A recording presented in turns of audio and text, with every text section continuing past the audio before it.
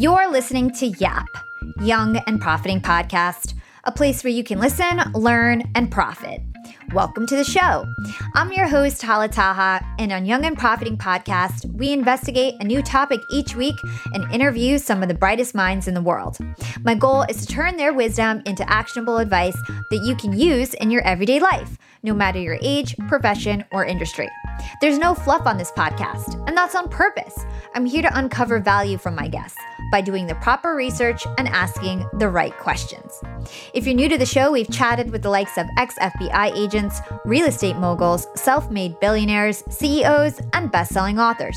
Our subject matter ranges from enhancing productivity, how to gain influence, the art of entrepreneurship, and more. If you're smart and like to continually improve yourself, hit the subscribe button because you'll love it here at Young and Profiting Podcast. Today on the show, we're chatting with Ned Fulmer. Ned is one member of the Try Guys, an online video comedy series which he originally created with 3 other coworkers while working at BuzzFeed. Now the Try Guys are independent, and their YouTube channel has over 7.3 million subscribers, with their videos garnering billions of views, making them one of the most successful channels in YouTube history. The quartet hosted YouTube's 8th annual Streamy Awards in 2018, and they won the Audience Choice Show of the Year award in 2017. The Try Guys recently put out their first book together called The Hidden Power of Effing Up, and if that wasn't enough, the Try Guys also host their own podcast called Tripod. And last but not least, Ned is gearing up to launch a new podcast with his wife called Baby Steps. In this episode, we'll learn why the only way to succeed is to commit to failing over and over again, and we'll get Ned's top tips for going viral on YouTube. Hey, Ned, welcome to Young and Profiting Podcast. Thanks for having me. We're so looking forward to this interview. You are such a star. You have an amazing background story. You're really living every millennial's dream. To introduce you to my listeners, you're a YouTube star. You are one of the 4 members of the Try Guys. And in fact, according to the internet, you are the most popular Try Guys. So we're really excited about that. Oh my gosh. Wow, I'm honored. Yeah, that's what the internet says. And your YouTube channel has over 7 million subscribers. You guys have over 2 billion total downloads, which is incredible. You know, we've had huge YouTube stars like Evan Carmichael on the show, but you guys are actually like 3 times as popular as him. So just amazing in terms of your reach and all the success you've had on YouTube. You and your Try Guys have also written a book, and it's rose to the #1 New York Times bestselling list, The Hidden Power of Effing Up. And you also used to work at BuzzFeed, which is really interesting, but now you guys have went off to create your own independent company. But before we get into Try Guys, how you started on YouTube, some of your YouTube tips, I'd like to get an understanding of your career background. Does that sound okay? Sure. Okay. So we have something in common. We both got our undergrad in chemistry. I actually switched my major, but I found out that you got your undergrad in chemistry, and you actually started your career off as a chemist and used to do comedy at night. And so tell us, why did you choose chemistry? Was your family really pressured you into getting some sort of traditional job? Were you afraid of kind of taking the risk of being a comedian? What was that all about? Well, I was always really passionate about it. I've always felt like I'm both an artist and a scientist, and chemistry was that mix of math and an understanding of the way the world and how the world changes. And also there's you get to light things on fire. So being a closet pyromaniac, that was very exciting to be in labs. But, in terms of why I chose to major in chemistry, it was because I liked it, but I was, I'm not going to kid you. I mean, I'll be honest that having the idea of a backup plan for an entertainment career was certainly in my mind. I figured that I could do comedy with a chemistry degree, but I couldn't necessarily do chemistry with a comedy or a theater degree. True. And that proved to be true. That proved to be true for sure.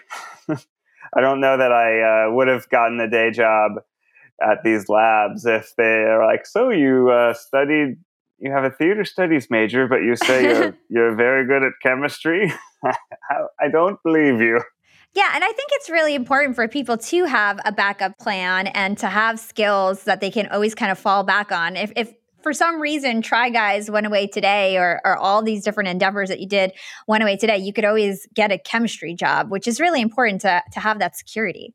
That's true. And when I was doing a ton of unpaid comedy shows in Chicago, that security blanket and having a job to do during the day was helpful.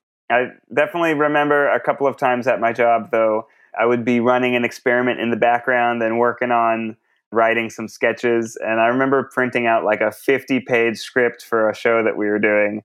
And my boss at the chemistry lab walks over and sees it in the printer, and he's like, what's this? I'm like, I just, I just printing something that I need.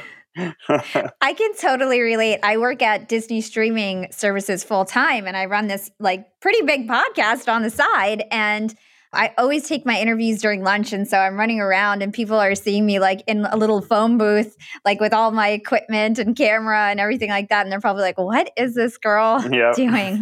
Although cat's out of the bag at this point. But cool, really cool stuff. So then tell me, how did you end up getting a job at BuzzFeed? Because I think you started BuzzFeed in like 2013. How did you have the experience in order to land that job at BuzzFeed? Like, what was that transition like, and how did you get that job? I'm honestly not sure. My interview lasted like 13 minutes. I thought I bombed it. They just sort of asked me if I knew how to use a camera and to run sound equipment. And I said yes, even though I hadn't gone to film school. I sort of knew how to do it. I mean, I had done a lot of like independent shorts and YouTube shorts. So I think people that were interviewing liked that. And I had also had like a fair amount of unpaid work experience in Chicago.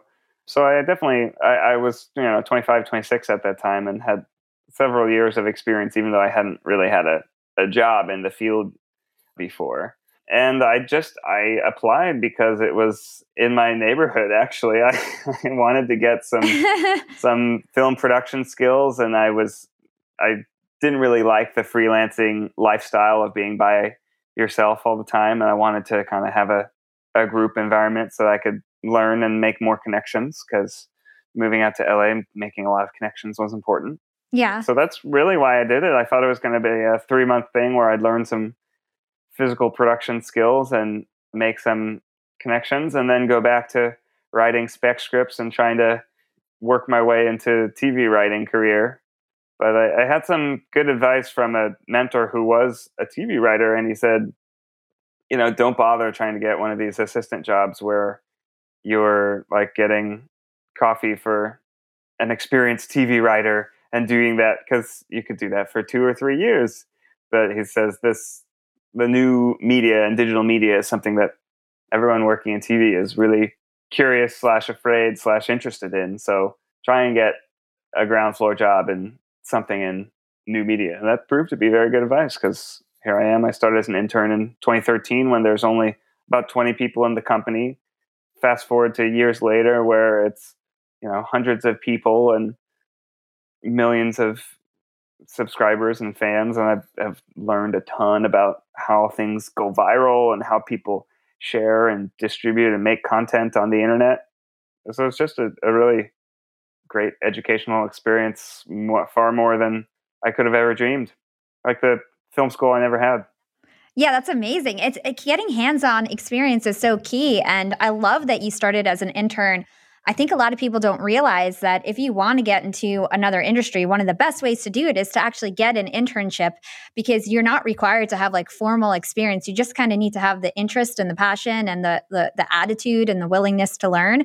And usually people will give you a chance. And so it's a great way to pivot and kind of prove yourself and then work your way up. That's what I did. I used to be in entertainment and was an entrepreneur right out of college. I used to have a website.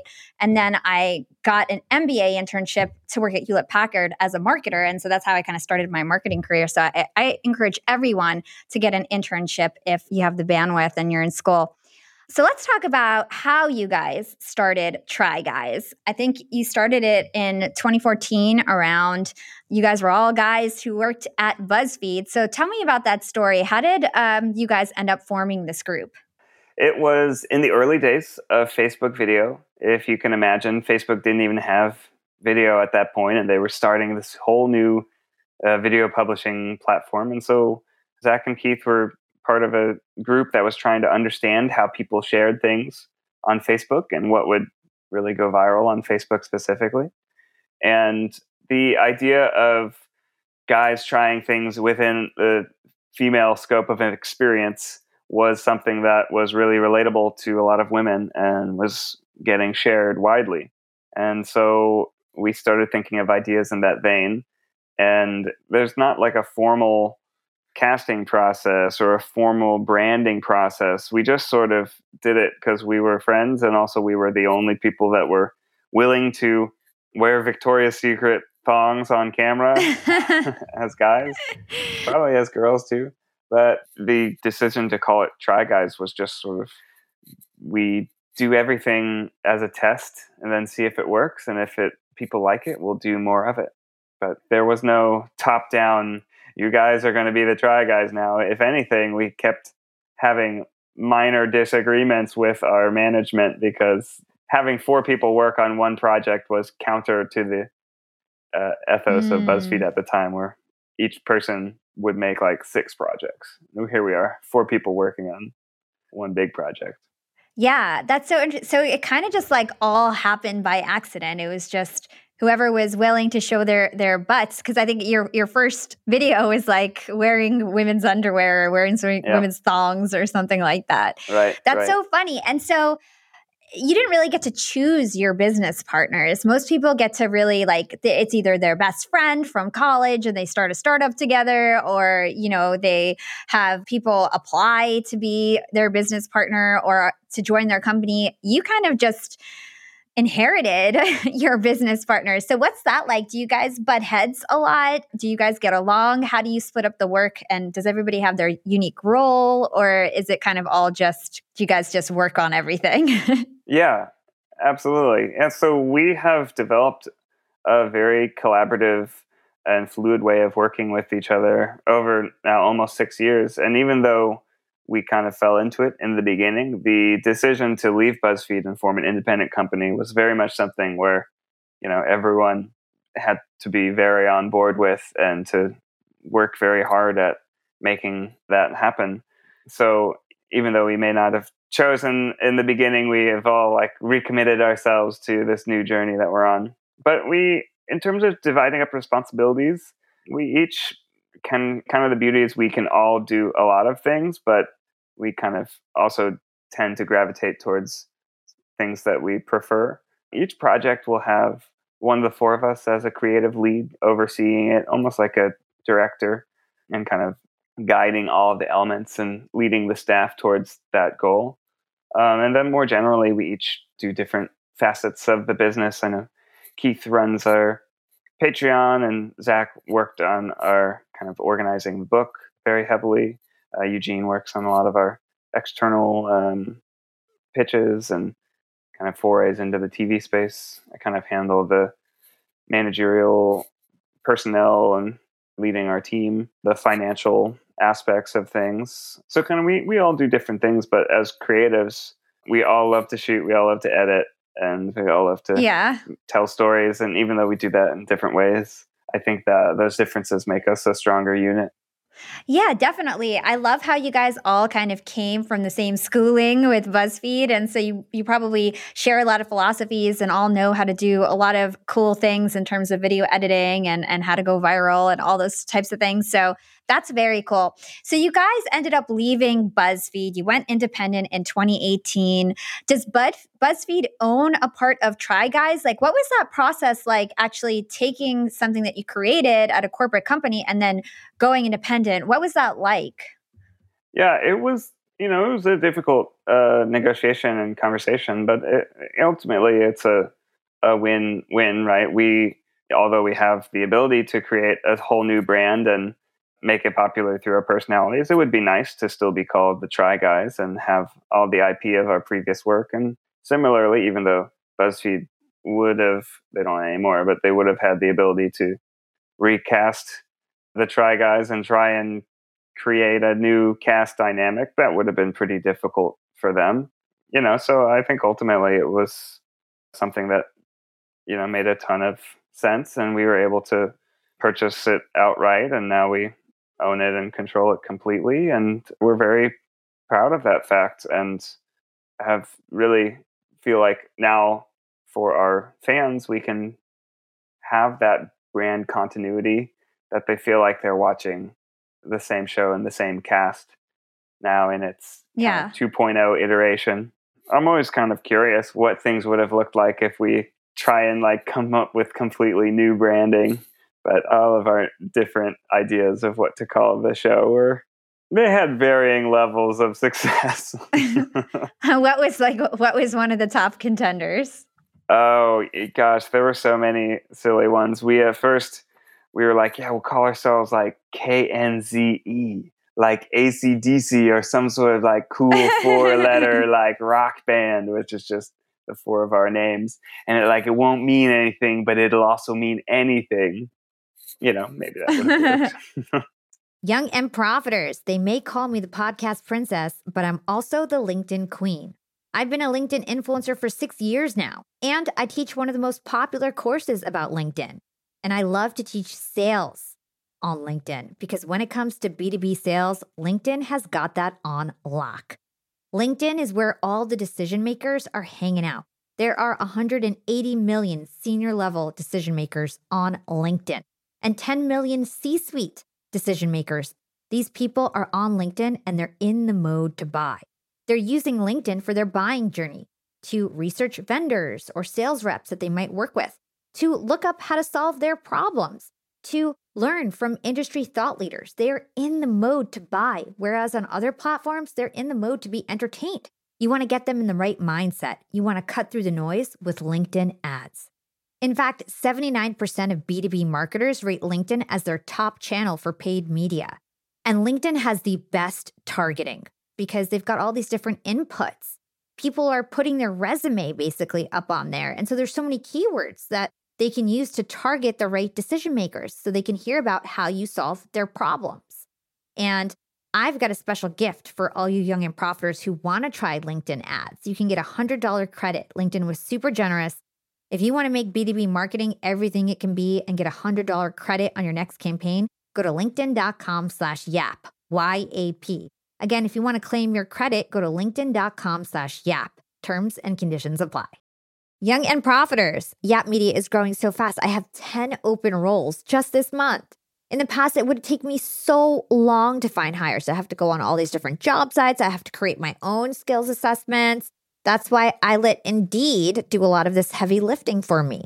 Indeed is the powerful hiring platform where I can attract, interview, and hire all in one place. Indeed has things like skills assessments, where when we have specific roles, we can find an assessment that matches that role and we can make sure they have the skills that we need.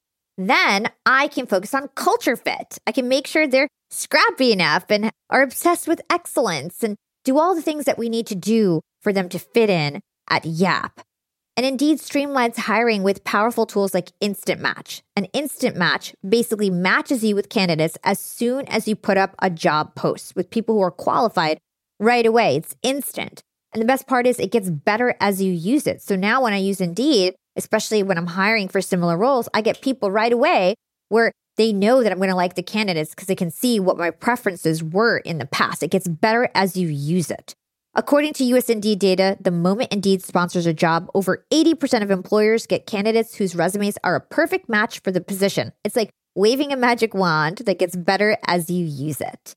So I love using Indeed. We've found a lot of our A players on there. Join more than 3 million businesses worldwide who count on Indeed to hire their next superstar like we do at Yap Media.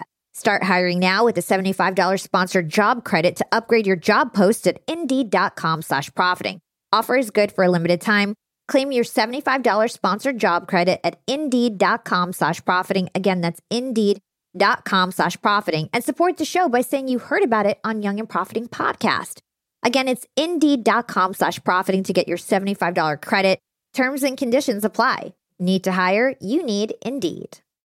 Young and Profiters, I'm about to be jet-setting all over the world. I'm going to London, Cancun, New Orleans, and New York to speak.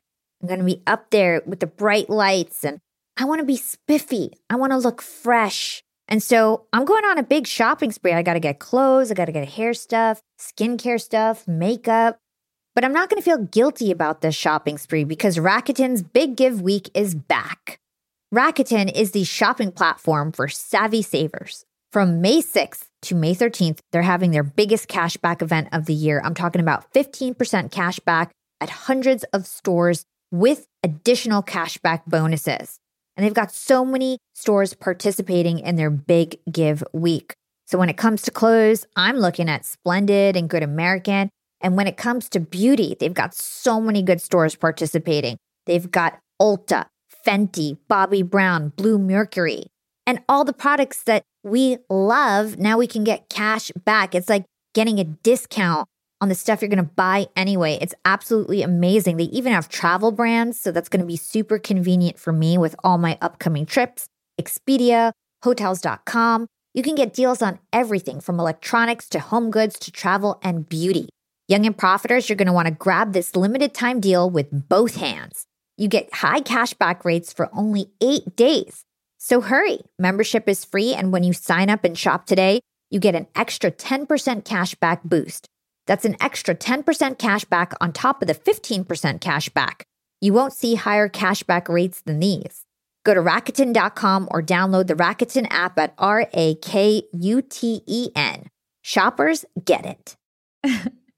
Yeah, I think everybody's so familiar with the Try Guys. It would have been so hard, I think, to like recreate that brand from scratch. So good for you guys that you actually bought that out from BuzzFeed. Why did you guys decide you needed to go independent? Like, what was the decision-making factor in terms of deciding to leave BuzzFeed? It really came down to autonomy and ownership. We wanted to have the autonomy to able fully do the projects we wanted to and invest in the things that we wanted to without having to have a conversation with management. And then we wanted the ownership over, our own work. I mean, I think there's only, once your career has grown to a certain point, there's maybe so much you can get as a employee. Yes, totally. And so having the ability to really kind of build something ourselves that we had ownership and autonomy over was the biggest thing. Yeah. So tell us about your business model. Like, how do you guys monetize Try Guys, and how big do you think you can scale this company to? Well, we know that from the number of unique viewers we have about every 90 days, there's 25 million people out there who are tapped in. So that's one goal, is to take our subscribers from 7 million to 25 million. But of course, there's outside of that number, there's growing in new areas and reaching even more people. So we have some shows that are targeted to grow into new audiences. Our 4vs1 series is a great example of that. We played 4 simultaneous games against a blindfolded chess master, and we all teamed together to try and take down a poker pro. I think chess and poker would be not things that you might typically expect from what we're known as guys trying lady things like acrylic nails or high heels, which are some of our most popular videos. So those are efforts to expand into new audiences. Our business model generally is to develop brands and then to reach the audience in a bunch of diversified ways. So if you think of the Try Guys as a core brand, we can connect with our audience through YouTube videos, but we can also connect with them through our book. We went on a 27-city international live tour last summer. So that was a live component of podcasting, of course. So there's a bunch of different ways that we can reach people and entertain them and move them. Those are all various aspects of our business. And then from there, we want to use the Try Guys as not just a brand of a core cast of 4 people, but as an umbrella of a different brand. So I think the You Can Sit With Us podcast that Ariel and the other ladies launched is part of that. Also, Ariel and I are launching, this is a YAP exclusive, but we're launching a parenting podcast called Baby Steps. That will come and out Ariel's his wife, by the 6th. way. Yeah, Ariel is my wife, yes. Yeah, so this kind of a developing of new brands and then also distributing various businesses around them is kind of our main approach. Yeah, I had no idea that your wife's podcast, and I think it's with the other Try Guy wives or girlfriends, I'm not sure. I didn't realize that was under your brand. And my next question was going to be, are you guys just focused on your brand, your Try Guys, or are you going to kind of branch out and try new ideas? So that's really cool. Tell us about podcasting. Why did you guys start to get into the podcasting space? What interested you there? And then why this new Baby Steps podcast? Like, what are you trying to teach the world with that new show? Well, with Baby Steps, we are living in a totally different world now. With coronavirus, a lot of parents are on the hook for baby care 24/7 and not having the ability to go to a museum or out and about to help with that responsibility. And so we see there's a need to have entertainment and advice and kind of a comedy mixed with information out there. And we also see it as a way of, the first time we had our child, there was so much that we didn't get to say, so many stories we didn't get to tell. And we don't necessarily aspire to be daily vloggers or that sort of like parenting YouTube videos, but having a weekly podcast where we can tell stories and also come up with things like react to expert advice and trending product reviews. We reviewed something called the Frida Balls, which is underwear for dads with a protective cup that prevents from baby kicks and glancing blows. Just funny stuff like that. But it's a parenting podcast for not so perfect parents because we make it look cute on Instagram, but the reality is it is far more messy. So it's kind of an inside look at what it's like to be pregnant and raising a toddler during a pandemic. Yeah, I love that. I think that's such a great idea for a show. So that comes out, you said September 6th? September 6th, yeah, Sundays. Okay, awesome. So that's great. We'll definitely put the link in our show notes. When the show comes out, it'll probably align right with your launch. So that will be awesome. You're probably also excited to do a creative project with your wife. Like, what a great way to kind of spend more time together and build new memories and bond, honestly. That sounds like such a... It's so awesome because, we just kind of get to chat for an hour, talk about funny stories and things that happened. And all the development work, the photo shoots and coming up with all the branding. That's been really fun to do with her as well. We have we took such a cute photo of our son Wes with podcasting earphones and a microphone. He's just kind of has a mischievous smile as he's standing on a chair. So cute that our photographer gave us a full, giant printout of it. Now we're going to hang in the new podcasting studio. You and your wife seem like you have such a great relationship, and it's kind of like an internet joke how much you talk about your wife. You always bring her up in conversations and things like that. So tell us, what's your number one secret to a great relationship? Oh, gosh. What's my number one secret to a great relationship? I mean, I think, I talk about her a lot because she's really awesome. That kind of mutual admiration and respect, as well as communication, I think is really important. Even when you're having disagreements, as long as you can approach the conversation from a place of empathy and respect and a willingness to figure things out and to work towards common goals. If you have the understanding that as long as you work at things, there's nothing you can't overcome. I think that is a small perspective change, but it makes a huge difference in terms of overcoming any obstacle. Yeah.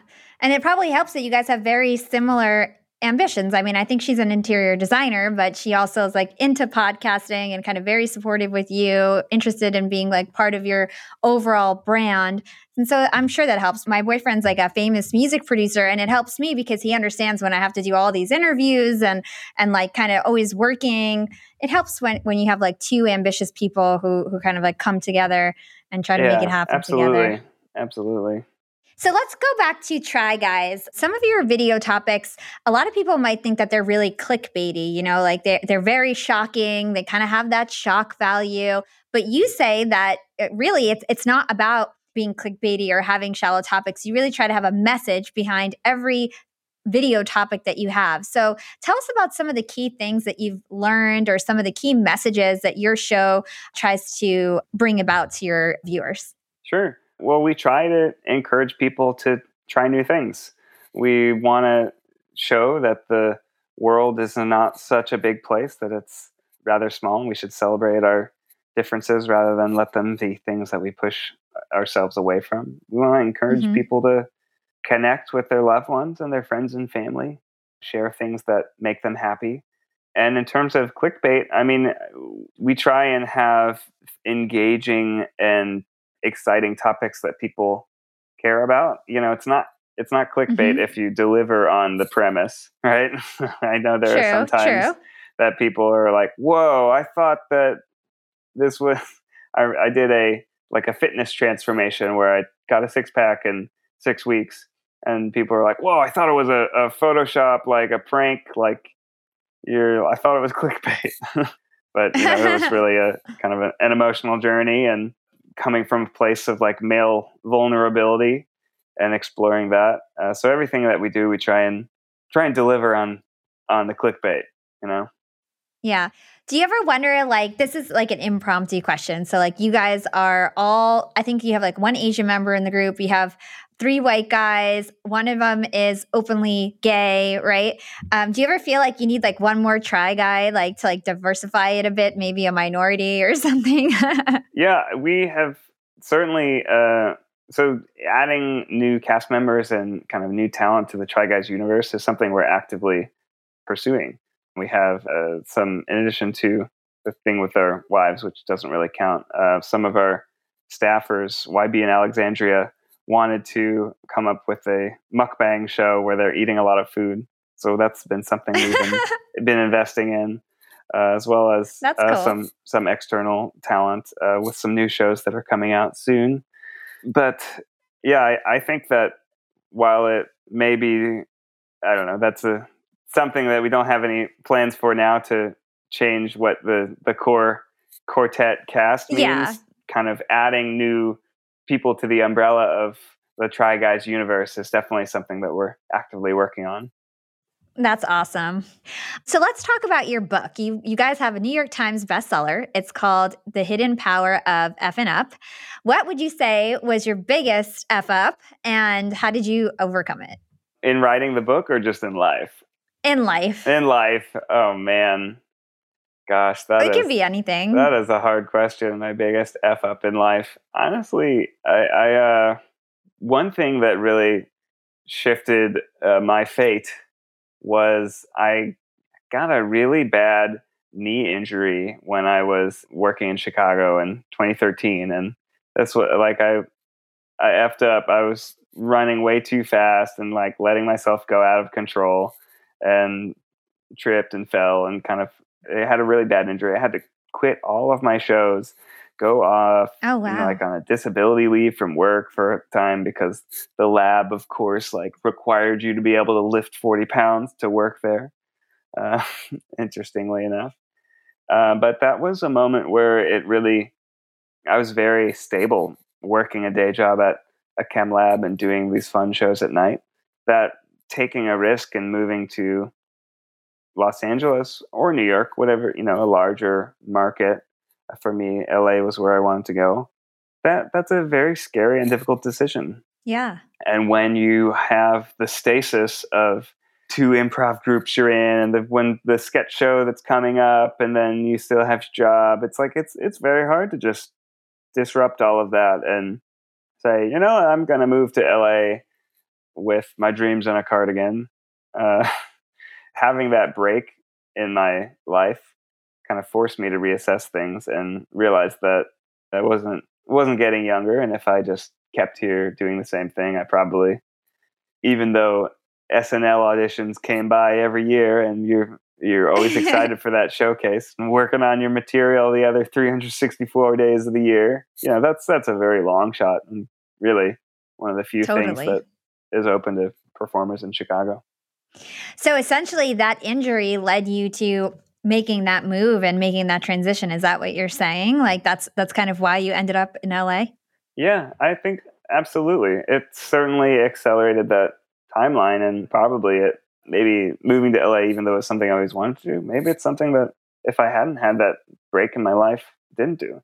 And that idea Totally. of taking a bold risk on yourself, I think, is something that echoes in a lot of different facets of business. I think that if you have the ability to bet on yourself and to take a bold risk and to do something that other people maybe are afraid to do, that can make all the difference.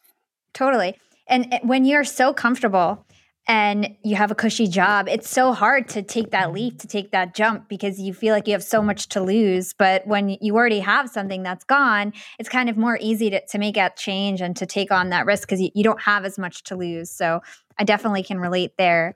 So moving on to another topic in your book, you guys have a really cute philosophy on, you call it philosophy, on ways to tackle life in its wonderful, terrible, uncertain glory.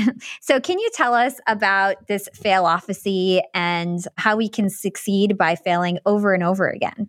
Yeah, I think it's kind of related to what we're talking about with risk taking. I mean, there are so many ways that we let the fear of failure or the fear of effing up paralyze us into inaction or indecision.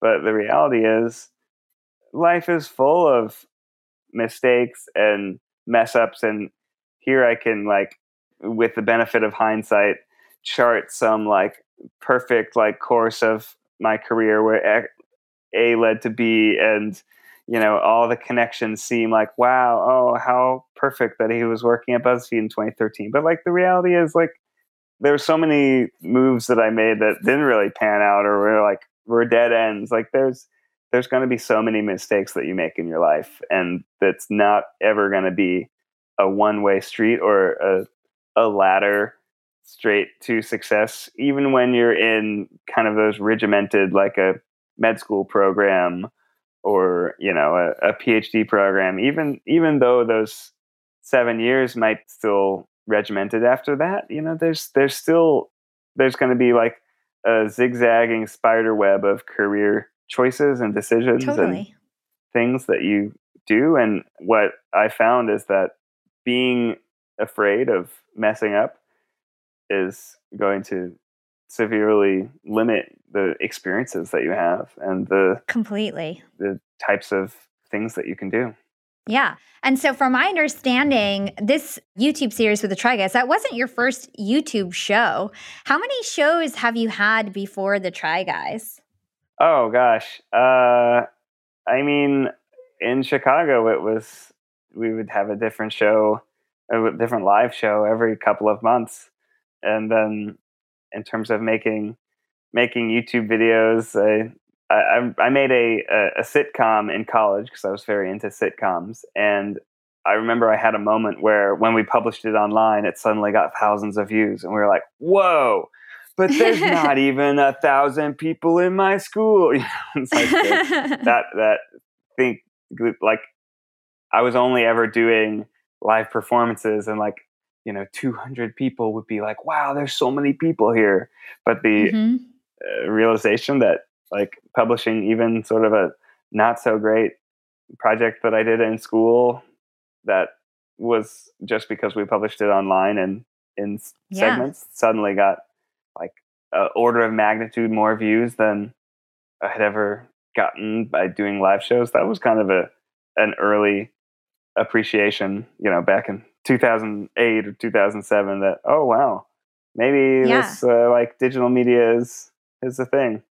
Yeah, and a lot of people, they may look at you guys and think, oh, what an overnight success, but you were working on your craft and experimenting with things from 2008. And it reminds me, Yap for me is my 6th show. I was in radio. I used to work at Hot 97. I used to have online radio shows. I used to be more focused on music and hip hop, and I evolved, but Yap is my most successful show. Imagine if 2 years ago I said, I'm done with broadcasting. I don't want to give it a try again. I would never be talking to world famous YouTubers and Robert Greene and Mark Manson and huge people, So I would say, don't be afraid to practice, to try, to start something, to fail, to stop it, to evolve, to try a new show.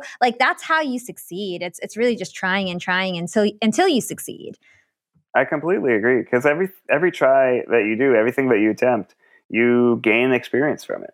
You gain a better understanding of your own skills, and like you're not going to just be successful right off the bat. That's a great piece of advice that I've heard for film writers. There's this paradigm of the young film writer that just rewrites their same opus movie 10 times.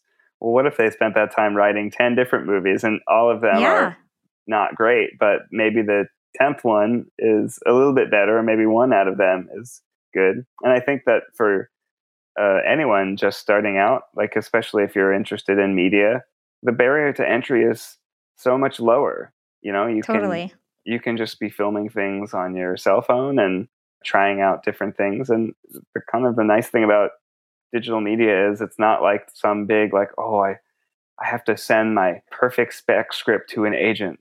It's like you can just start publishing things. If people don't like it, nobody will see it, so who cares? And then the things that people do like will put you on the map, and then an agent, to the extent that you need one, will be coming to knock on your door. Exactly. I know. People just need to like not be afraid to try and also not stick to the same thing for too long. I see a lot of podcasters, especially, they have a show that like never takes off and they do it for like 5 years. And it's like, okay, your show is not working, right? You need to either change your marketing, you need to change your branding, you need to change your angle, you need to change your frequency, you need to change your format. Like something needs to change. You can't just keep doing the same thing and then expecting that someday you're going to blow up. If it doesn't get traction in like a year or two, you probably need to like start something new and not be afraid to stop it and start something new, in my opinion. Yeah, that's a really great point. I've never thought of it like that. Podcasters need to be thinking about their podcasts like TikToks. Yeah. Let's get into some YouTube tips. So we love actionable advice at Young and Profiting Podcast. That's like my main thing, that I always give people practical advice that they can use. And so like we said, your channel has over 2 billion views, 7 million subscribers. You guys are huge YouTube stars, so you have a wealth of information. You guys released this blog on Patreon last year that was called The 10 Tips to Grow Viral with Try Guys. I don't expect you to have memorized that blog post, but what I'm going to do is do like a rapid fire segment where I will list off one of the tips. I know we won't get through all 10, maybe like 3 or 4 of them. And maybe you can elaborate. Let me know if you have any examples with what you've done with Try Guys specifically, and just help people learn a little bit more about that tip. Does that sound good to you? Rapid fire. Let's do this. 10 out of 10, baby. Let's go. Okay, let's see if we could get all 10. Tip number 1, connect with people's passions and identities. Yeah, people like to share things that say things about themselves. So if you can make something that connects with what someone really, really likes, it's much more likely that they'll be like inspired by the content and want to share it to their friends. Young and Profiters, as you may know, I launched my LinkedIn Secrets Masterclass a little bit over a year ago. It was my first course. And so far, I've generated well over $500,000. And the best part is, I didn't have to figure out how to set up my mastermind subscriptions, how to do abandoned cart targeting, and all of that tech geeky stuff. I just left that all to Shopify. Shopify is the global commerce platform that helps you sell at every stage of your business. And if you're in that I need to sell more with less stage, Shopify Magic is your AI superpowered sidekick ready to whip up captivating content that converts. And it doesn't matter if you're selling digital products or vegan cosmetics. Shopify helps you sell anything, anywhere, from their all-in-one e-commerce platform to their in-person POS system. Stop those online window shoppers in their tracks and turn them into loyal customers with the internet's best converting checkout. I'm talking 36% better on average compared to the other options out there. It's no wonder Shopify powers 10% of all e-commerce in the US, including huge global brands like Allbirds and Thrive Cosmetics. It took me a day to set up my Shopify store. I set up chat, took 2 minutes, and I was done. 1 month from thinking of the idea to implementation, a year later, I've made $500,000 on the idea. That's what it takes in 2024, just a good idea, and then utilizing a platform like Shopify that can help you make it a reality. There is no excuse these days. If you've got a good business idea and you think you'll be a good entrepreneur, you don't have to wait any longer. You don't have to be super techie. And you never have to worry about figuring it out on your own. Shopify's award-winning help is there to support your success every step of the way. Sign up for a $1 per month trial period at shopify.com/profiting. That's all lowercase. Go to shopify.com/profiting now to grow your business no matter what stage you're in. Shopify.com/profiting. Young and profiters, we are all making money. But is your money hustling for you? Meaning, are you investing? Putting your savings in the bank is just doing you a total disservice. You got to beat inflation. I've been investing heavily for years. I've got an E80 account. I've got a Robinhood account. And it used to be such a pain to manage all of my accounts. I'd hop from platform to platform. I'd always forget my Fidelity password, and then I have to reset my password. I knew that needed to change because I need to keep track of all my stuff. Everything got better once I started using Yahoo Finance, the sponsor of today's episode. You can securely link up all of your investment accounts in Yahoo Finance for one unified view of your wealth. They've got stock analyst ratings. They have independent research. I can customize charts and choose what metrics I want to display for all my stocks so I can make the best decisions. I can even dig into financial statements and balance sheets of the companies that I'm curious about. Whether you're a seasoned investor or looking for that extra guidance, Yahoo Finance gives you all the tools and data you need in one place. For comprehensive financial news and analysis, visit the brand behind every great investor, yahoofinance.com, the #1 financial destination, yahoofinance.com. That's yahoofinance.com. So go narrow. I think that's the tip there. Yeah. Tip number 2. We did a video about, anime cosplay where we went to the Anime Expo. I had not really, heard of that before, but then at this Anime Expo, there's hundreds and hundreds of people all dressed in esoteric costumes from animes and mangas that I had not really known. And that was a really big specific audience that then had that video get a lot of views. Yeah, and they got exposure. And that's the thing about YouTube is that it's kind of like every video kind of operates as its own thing, and you can get new fans from that video being focused on anime, but then they can go see your whole channel and maybe watch more videos. So tip number 2. We're totally failing at this rapid fire. I'm going so deep, even on number 1. It's okay. Make sure your videos accomplish one of these 3 things. Make your audience feel something, connects them with someone or something, or informs them of information. Yeah, what we said. No, I mean, you want to make your audience feel things, right? Like you want to make them learn something, or you want to make them laugh or cry or feel joy. That's something that I think effective content in all different mediums does. Totally. I totally agree. I think that's great advice. Tip number 3, anticipate how the viewer will react. Yeah. Don't really know what that means. Let me know when you find out. I think it has something to do with, will they share it or not? I think that's what it relates to.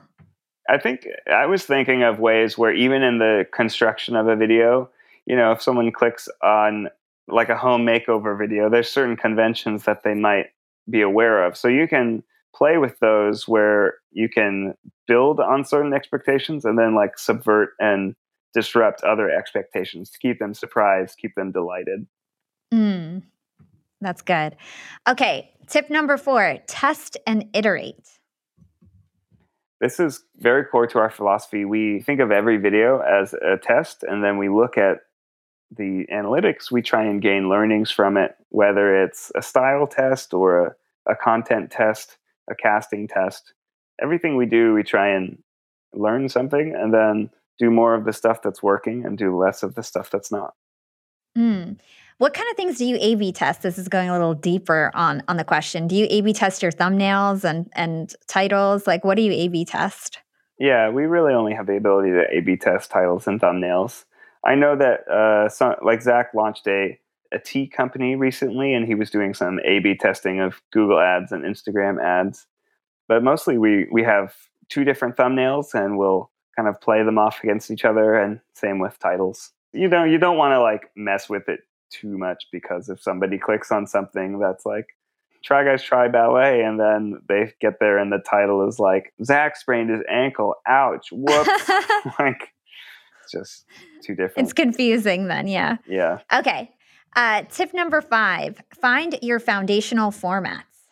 Yeah, so as much as trying different things and like different types of content, showcasing different identities is important, there's also an important element to different, any channel you have to have consistency. So we try and have that core format of, it's the four of us trying something new, learning from an expert. We try not to deviate too far from that, because we found that when we're having periods of time where we're throwing so many different things at the audience, and whether it's like just solo shows or things where we're not really trying something, but maybe we're just like playing a game. If you go a little too wide with your format, you start to lose tune in, because some people are really excited about one thing, some people are really excited about the other thing, but on the whole, you won't get as much excitement for your content and your channel, and then things will kind of start to suffer. So that's actually something that I think that people can take away, is like, what is kind of a core element of what I make, and how can I always be true to that? And it's not to say that you can't do other things, but they should, in their best form, they should come via a different vertical. That's why for the Baby Steps podcast, we're launching that on a completely new channel, right? It's going to feel very different and very unique, because I think that will attract Try Guys fans, but we also might attract some unique fans. Yeah, cool. Okay, so the last tip I'm going to have you go through is show human error to make your content more relatable. That's a very robotic way of saying that's true, though. That's true. Yeah, that's very that's a very inauthentic way of saying be authentic. But it is true. I went to an Ivy League school. I happen to be wearing a Yale t-shirt. It's very you got embarrassing. repping Yale. But I'm very smart and good at things. But that makes me understand that when I'm on camera, oftentimes not being good at things is better for the video. You know what I'm saying? Like, even if I know the answer to something, saying the wrong answer is better for the content, because it lets the expert look good, and it lets you kind of be a conduit for the viewer, for them learning something. Half the time I really don't know, and I am a wild person that likes making bad decisions. But part of that is specifically doing that for the content to be better, and letting my kind of like theory brain with all the stuff we're talking about just be for guest interviews on podcasts, where we talk about like very important stuff like profiting. It's probably the nerdiest show you'll be like, this girl is such a nerd. This is the nerdiest show I've ever been on. No, it's all good. But I really only get invited to the nerdy shows. So thank you very much for having me. Okay, I have a new YouTube coach. I'm actually really starting to try to blow up Young and Profiting on YouTube. We're big on Apple. We're big on CastBox. We're a baby on YouTube. We're nothing compared to you guys. So I have a few questions. In terms of your thumbnail, what is your advice for thumbnails? I know like YouTube face is really important. Tell us what YouTube face is in terms of like having your mouth open, your eyes. Yeah, there you go. If you guys are watching on video, you could see his YouTube face there. Tell us about thumbnails, because my coach told me the thumbnail is more important than your video. In some ways, that's true. The biggest things on YouTube, and this has been documented other places, check out Matt Pat's channels like YouTube Theory. There's, you want to have a high click-through rate, and you want to have good audience retention. So that means that people click on the video, they're interested in it, and they stick around to watch it. So you have to create an engaging premise and then deliver on that premise, ideally, towards the end of the video. YouTube faces just means like people react and engage with faces more than they do not, right? So having an expressive face that delivers intrigue and suspense. I think one of my favorite thumbnails, it's like everything Dude Perfect does is great, but like they often will, if you don't know them, they're a trick shot channel, a quintet, but it's a guy throwing a paper towel roll, and it's like mid shot, and there's a paper towel holder there, and so you immediately feel that sense of suspense and like unfulfilled potential of, oh, is this going to hit the paper towel holder and be successful? Finding way that would be way more. That's a way better thumbnail, right, than someone just like holding a paper towel and then text being like, paper towel trick shot. Like, that's a fine thumbnail, right? But if you can really give a visceral sense of an unfulfilled potential, it's a much better thumbnail. Yeah. And so, like I mentioned, I had another really big YouTuber on the show, Evan Carmichael, and he told me that the length of your video performs best at 10 minutes long. Have you found the same thing, or do you have another recommendation in terms of video length? Honestly, it's different based on your audience. It is a little bit endemic to the platform. Like, I think people tend to watch longer on YouTube than Facebook, for example. But if your audience is used to 25-minute videos, probably a 10-minute video will feel short to them. But if your audience is used to 90-second videos, a 10-minute video might feel long to them. But it's optimizing for audience retention and watch time means that your videos should be the length that they need to be to retain the most amount of people. So for most videos on the platform, that's like 10 to 15 minutes. But our most popular series is 35 minutes long because it feels like a so interesting TV show, and there's stakes and suspense, and you really want to find out what happens at the end, and you need the full half hour to develop all the storylines. It's a cooking show called Without a Recipe. It feels like a TV show. For a podcast, I know that people, since they're so long, it's less common on YouTube. So I think typically what people do is they'll have the long form podcast channel, but then they'll also publish like top clips, another channel, or highlights either on another channel or within the same feed. Yeah, I heard the dual channel strategy is a good one. Cool. And then my last question before we close out is, I know the intro of your video is really important. So do you have any philosophy in terms of how you intro your videos? Yeah. And this is kind of changed over time. I think we often started with like a non sequitur joke that was really funny. And that, I think, works for your existing fans because they'll think, oh, how funny. But for new fans that are clicking on it, or for people that maybe don't know your content as well, you really want to be delivering on the value proposition of the title and thumbnail immediately. Like, what did I just click on, and why is it going to be worth watching and exciting for me? I think Mr. Beast does a really great job of this, where sometimes literally the beginning of the video, if the title is last to leave $800,000 island keeps it, the first 5 seconds of the video is kind of an expanding on that premise of like, I bought an $800,000 island and my 10 friends are going to stay here and the last person here is going to win it. Like, that's just this title, but in 2 sentences. Yeah. So it's like delivering on what you got them to click on in the first place is really important in the first 10, 20 seconds. Yeah.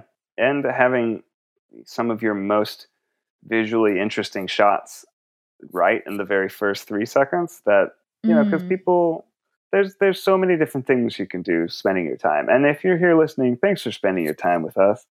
But you're probably listening to this while you're doing something different. Maybe you're watching something different while you're listening to this. Like, there are so many different ways that we spend our time and our attention. And some people might watch the first couple seconds of a YouTube video like from Instagram. Others might click on it, but then you constantly have other thumbnails and things that are beckoning your attention. So you really gotta, if you're trying to convince someone that your content is worth watching, you better make it as worth watching and as worthwhile as fast as you can. Yeah, I think that's great advice. Now, the last question I ask all my guests who come on the show is, what is your secret to profiting in life? My secret to profiting in life, I think, is to surround yourself with loved ones. The times when I've been the most happy is when I have been working with people that I like and have been, when your work life and your home life, your family life is working in harmony, you're going to be that much more inspired to be your best self in all aspects. Yeah, I think that. Yeah, don't go at it alone. I love my that advice there. That's beautiful. And where can our listeners go to find more about you and everything that you do?